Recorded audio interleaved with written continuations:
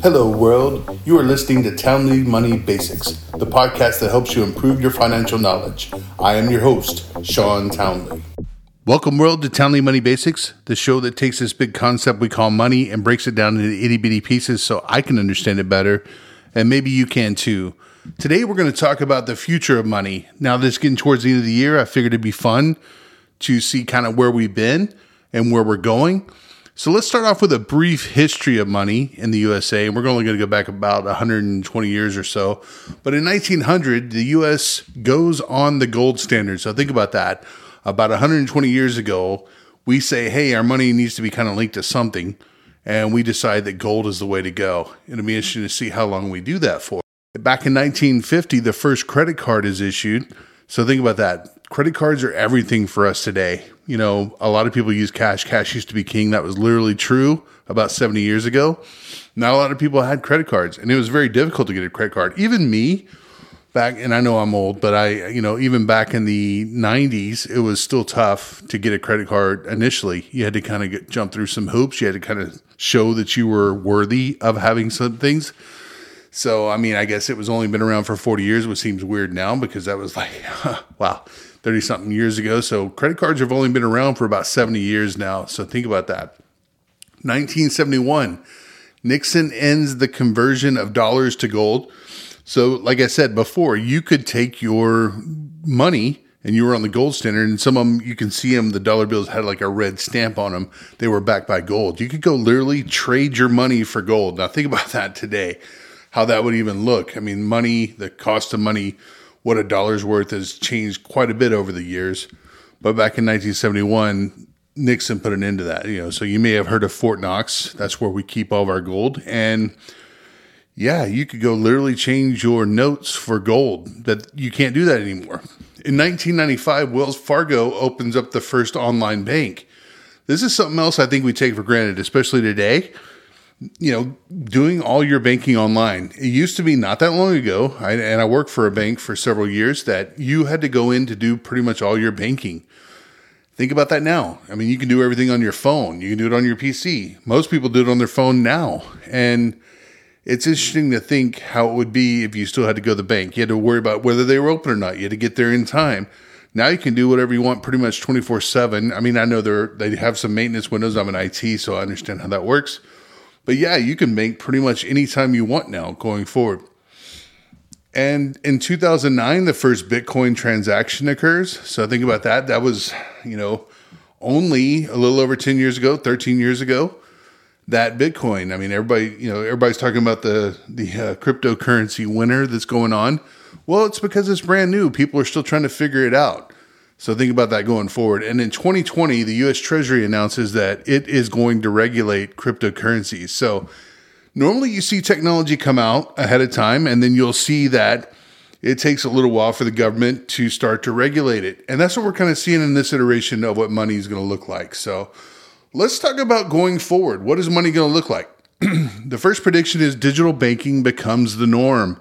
And I think this is already starting to happen. COVID certainly sped up the need for us to do contactless payments. Now, think about this. You don't reach into your wallet even to grab a credit card anymore. You just use your phone. You use Apple Pay or Google Pay or Samsung Pay. It's contactless. It's a near field transaction. And you just, I think COVID really helped accelerate this. I think people were really hesitant up front. I mean, a lot of vendors didn't even have the means to do it. And now I see a lot of these point of sale transactions that are starting to change over. And it's almost to the point now where if you see one and you're like, can I use Apple Pay? You don't even have to ask anymore. In the beginning, it was very like, oh, can I use my card Apple Pay? It was kind of a pain. You had to carry both cards and stuff. Now it's almost getting to the point where you can just carry your phone and do all your transactions going forward. So the next thing is banking is happening more online and on mobile devices. So what I was talking about earlier, where people like to go to the bank and get cash and do their transactions, meet with a person, shake their hand, have a personal banker, if you can imagine that.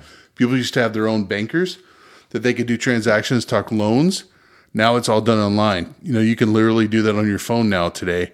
And that's going to continue to be the trend going forward. And customers are no longer limited to local banks. There was a time when you had to do banking in person, you were kind of stuck with whatever banks were in your neighborhood or in your area or your town or where you were willing to travel to. So think about that for a moment. Now you can almost bank with any bank anywhere on the planet.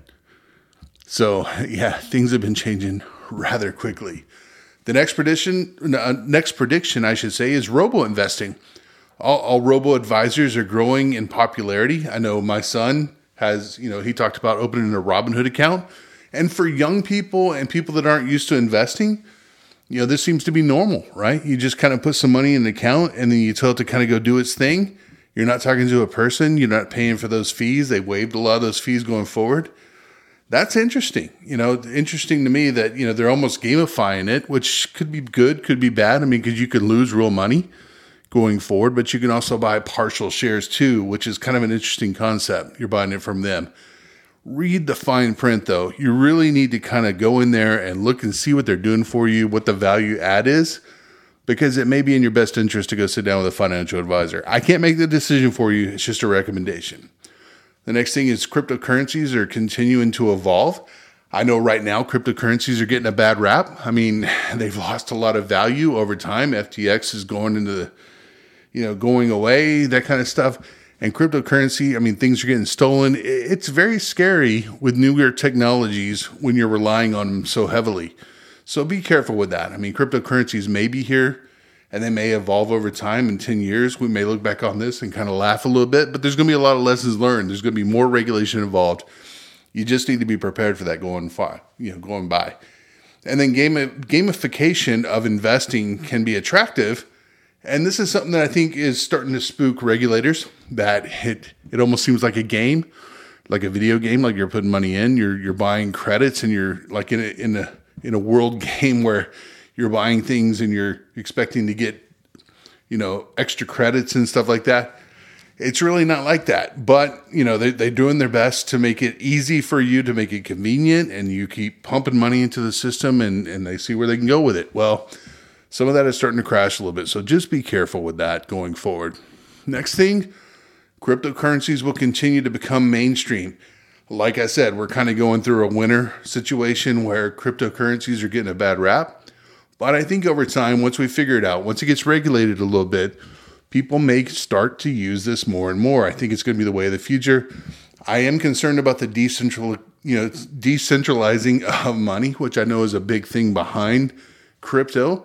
Not using nation states to be able to do that for us, but you careful what you ask for, right? I mean, because there's a lot of bad actors out there that can do a lot of bad things, and with money just disappearing, it doesn't make me feel warm and fuzzy yet. So it's something I tread very lightly around. I wouldn't put a lot into that myself.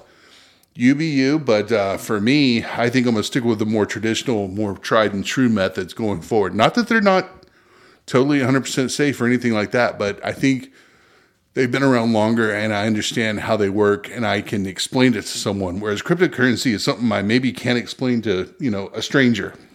And that's one of Warren Buffett's things. If you can't explain an investment that you're invested in, then something's going to be wrong, because things can go sideways, and they often do, right? With cryptocurrency, regulation will need to be in place to give confidence to crypto. And I think we're seeing that. So I think as more regulation comes in and people feel like they are not insured, but at least assured of what the rules are going to kind of be, I think that will bring some stabilization to crypto. We'll see. And crypto could aid in the move to a cashless society. So, I mean, I think this is true. I think we're going to go cashless eventually anyway. It might not be in my lifetime, may not be even in your lifetime. I mean, there's a lot of people that are still unbanked out there. So I'm kind of curious to see how that's going to play into it with cryptocurrencies. The next thing is countries will slowly move to cashless societies. I think we're already starting to see this.